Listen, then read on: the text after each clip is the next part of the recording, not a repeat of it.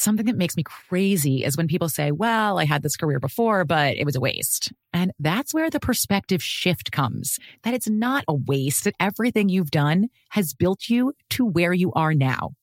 This is She Pivots, the podcast where we explore the inspiring pivots women have made and dig deeper into the personal reasons behind them. Join me, Emily Tish Sussman, every Wednesday on She Pivots. Listen to She Pivots on the iHeartRadio app, Apple Podcasts, or wherever you get your podcasts. Bring a little optimism into your life with The Bright Side, a new kind of daily podcast from Hello Sunshine, hosted by me, Danielle Robay. And me, Simone Boyce. Every weekday, we're bringing you conversations about culture, the latest trends, inspiration, and so much more. I am so excited about this podcast, The Bright Side. You guys are giving people a chance to shine a light on their lives, shine a light on a little advice that they want to share. Listen to The Bright Side on America's #1 podcast network, iHeart. Open your free iHeart app and search The Bright Side. Hi, listener. I'm Carol Fisher, the host of The Girlfriends, Our Lost Sister. I'm so excited for you to hear the brand new season where we're uncovering a 35-year-old mystery. But for those of you who didn't hear season 1 or just want to listen to it again, you can now get access to all episodes of that first season of The Girlfriends 100% ad-free through the iHeart True Crime Plus subscription, which is available exclusively on Apple Podcasts. You'll also get access to every single episode of The Girlfriends, Our Lost Sister, ad-free and 1 week early, only available to iHeart True Crime Plus subscribers. So what are you waiting for? Head to Apple Podcasts, search for iHeart True Crime Plus, and subscribe today.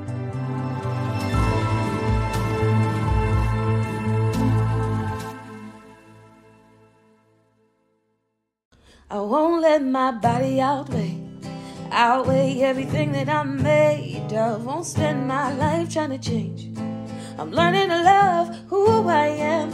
I am strong, I feel free. I know every part of me is beautiful, and I will always outweigh. If you feel it, put your hands in the air. Show some love to the mirror while you're there. Let's take it one day at a time, 'cause you and I outweigh. Happy Saturday, Outweigh fam. I am sitting across from Crystal Lunenschloss, which she is a friend of Kat DeFada's, who is the host of You Need Therapy, and she's joined me on 4 Things with Amy Brown, and she's been on the Outweigh podcast as well. And Crystal, I would say y'all are basically like colleagues? Colleagues-ish. In the same field? Hopefully BFFs. Oh, colleagues and BFFs. So why don't you share with us your background, your credentials, and what you do? Yeah. Well, thanks for having me. I am a registered dietitian going on over 12 years now in the field, specifically working in addiction, recovery, eating disorder treatment, and sports nutrition, and kind of everything in between. My real passion is working with pretty acute eating disorder treatment and complex cases. And so I became a certified eating disorder registered dietitian to be able to really elevate my expertise in that. And then I also work with body image and really, what we're talking about today with the brain, and really interested in the complexities of how the disease process works. And so I try to practice that in my private practice. I have a group practice where we can do all the fun healing things that we need to do. Which is called, Horizon Nutrition Counseling, if you happen to be here in Nashville. If not, she has a website, horizonnutritioncounseling.com. And like you mentioned, the brain and our bodies. Well, we're going to break down today how body image is more about your brain than what you look like. So break down what that means. Great. So body image is a perception. So it's not necessarily based on factual information all the time. It's based on your perception and a collective experience of your thoughts and feelings and how you feel in your body versus what we may physically see when we look down at our bodies. And so that's where it really is a game of how our brain processes that information and what lens it gets processed through. So if the lens is somewhat disordered, then the collective way our brain puts that picture together is going to be slightly distorted or severely distorted and more dysmorphic types. So it really becomes a game of genetics, the way our eating habits are, our brain slightly malnourished in certain ways, if it's had a brain injury, if we've used substances. There's so many things that impact the way our brain processes information. And so from my point of view, it really does become more of the behavioral part of how we think about our bodies. It makes me think of BDD. Yes. Body dysmorphic disorder. And I've been doing a lot of work on my brain lately. Actually, before we sat down to record, I was like, hey, right after this, I have a neurofeedback appointment and I can't be late because I like to take advantage of every minute. I mean, I can be late, but that, will seep into my brain therapy time. And I have realized I'm 2 years into recovery. You don't know a lot of my backstory. Some listeners do, but maybe this is your first day listening to Outweigh. But I am here as just the person that wants to come alongside others that are in the thick of it, or maybe they're also in recovery. And just, I want you to know you're not alone. And I have experts come on that know the facts and like why we are the way we are. And that's what Crystal's doing here today. So I'm not claiming to be an expert by any means, but what I've seen in my own self is as my brain has gotten healthier, it's easier for me to navigate some of this stuff because I'm not so, for lack of a better term, I'm not so all up in my head about it. It's like I'm able to kind of, take more of a straight line to where I need to go instead of zigzagging all over the place and getting caught up in loops and this and that. It's like things are just more clear to me. But that's as I've had the luxury and the privilege to do something to take care of my brain, like therapy and neurofeedback and taking the time for myself. And I know not everybody has access to those things. So I do recognize that, but it is interesting to me that as I've really been focusing on my brain the last, I would say full year, I'm starting to see the benefits and it's crazy. Yes, it is crazy when you actually experience brain change and see those neural pathways actually changing. I imagine it as like a very thick brush where like you couldn't just walk into the forest, and we have to blaze this trail of new neural pathways that takes so much work and effort to actually turn into more of a dirt road and then more of like a paved road with like lighting and stuff, it really takes so much practice and effort and different types of therapies to really change the brain to perceive our body in a true and genuine way. Which I can't remember. Is there like a number-ish where you have to do something a certain amount of times? Because when I was in recovery, have you heard of the book Brain Over Binge? I have. Okay, so I read that early on. That was something that clicked with me in the start. It wasn't the only component to my recovery at all, but it was she was very much focusing on the brain and me training myself and building those new neural pathways to be like, every time I was going to go to the pantry, it's like I stopped and I turned around, but I had to go and stop and turn around. Yeah. Like hundreds and hundreds, I don't even know how many times I had to do it to build the new neural pathways. And I can't remember if she ever gave a number. Yeah. Is there one? I think in general, it's, to break a habit, quote unquote, it's about 21 times. Okay. Well, for me, it was a lot. Well, the difference between a habit and a ritual is that ritual is going to take a lot more because it's not just the behavior you're changing the emotional connection to it. And that's a whole different ballgame than just like, I'm going to stop, like biting my fingernail, something like that.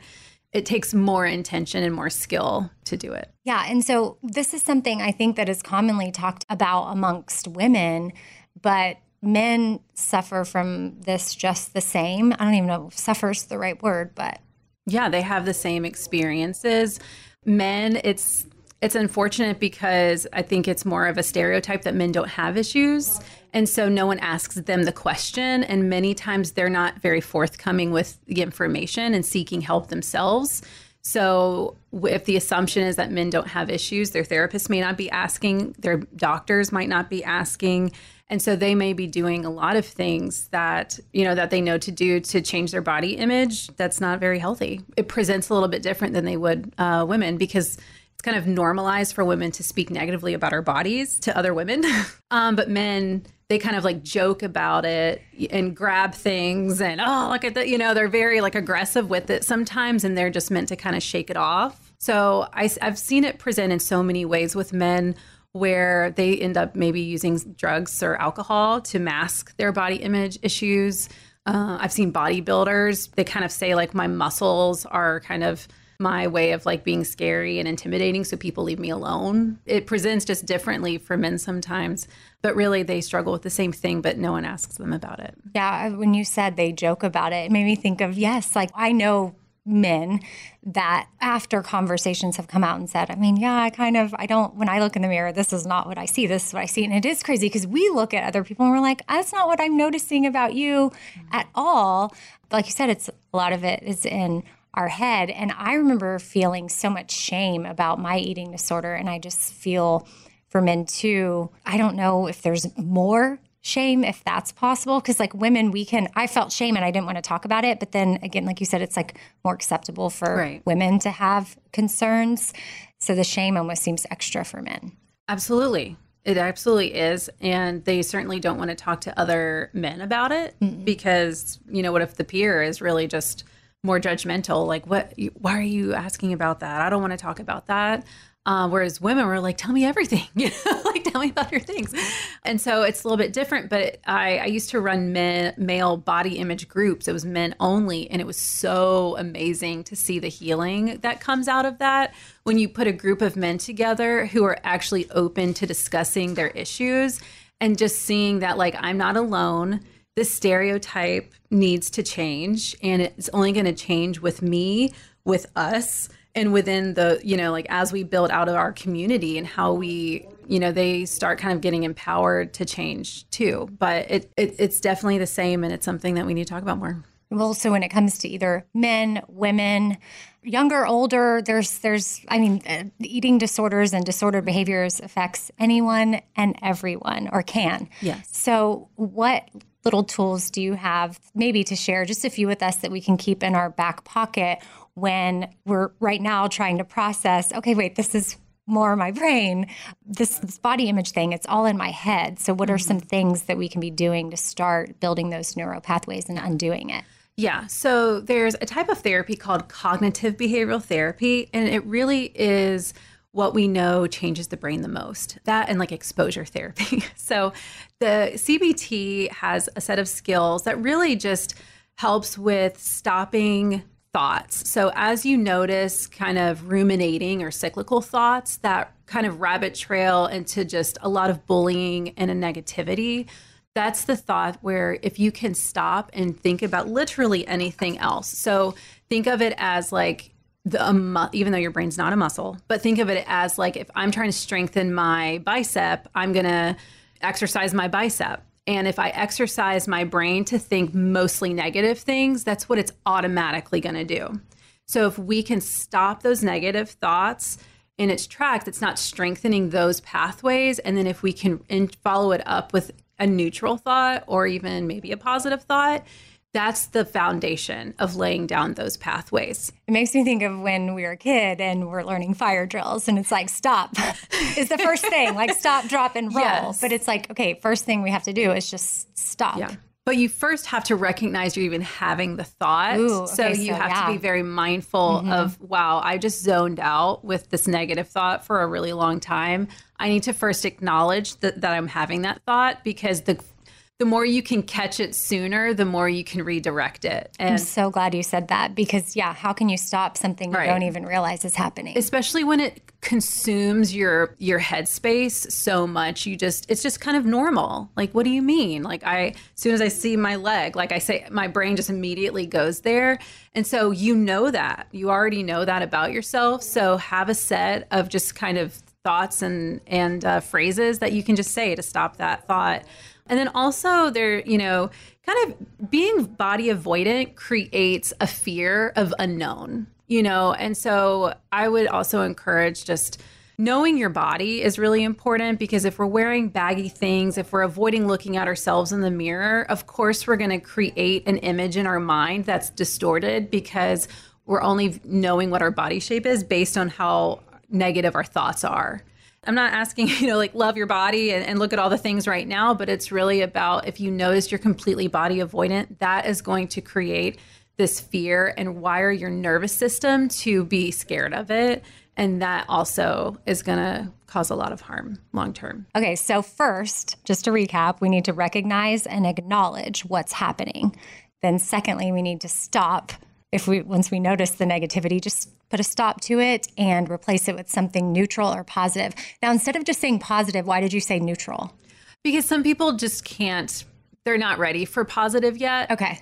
So, or they'll just say positive something and just be like, I don't believe that anyway. Well, because for affirmations, you have to truly believe it for it to start. I think sometimes you don't necessarily have to truly believe it on the front end. Okay. The more you say it, you eventually do. But some people are just not even, they cannot. It actually can be more harmful. So sometimes just neutral or just challenging if it's everyone stares at me when I go to the beach. Well, do they really?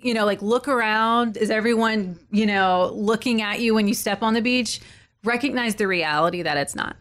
Okay. And then the last one, knowing your body. Yes. And don't be, what you were saying, a body avoidance. Yes.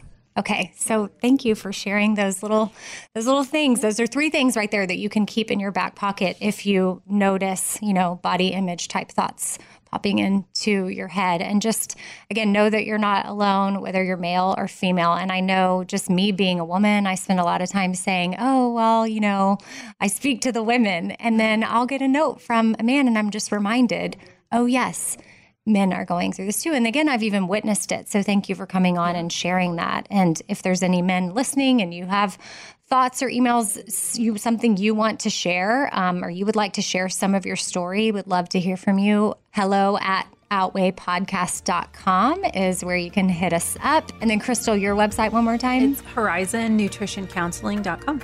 All right. See y'all next Saturday. Bye.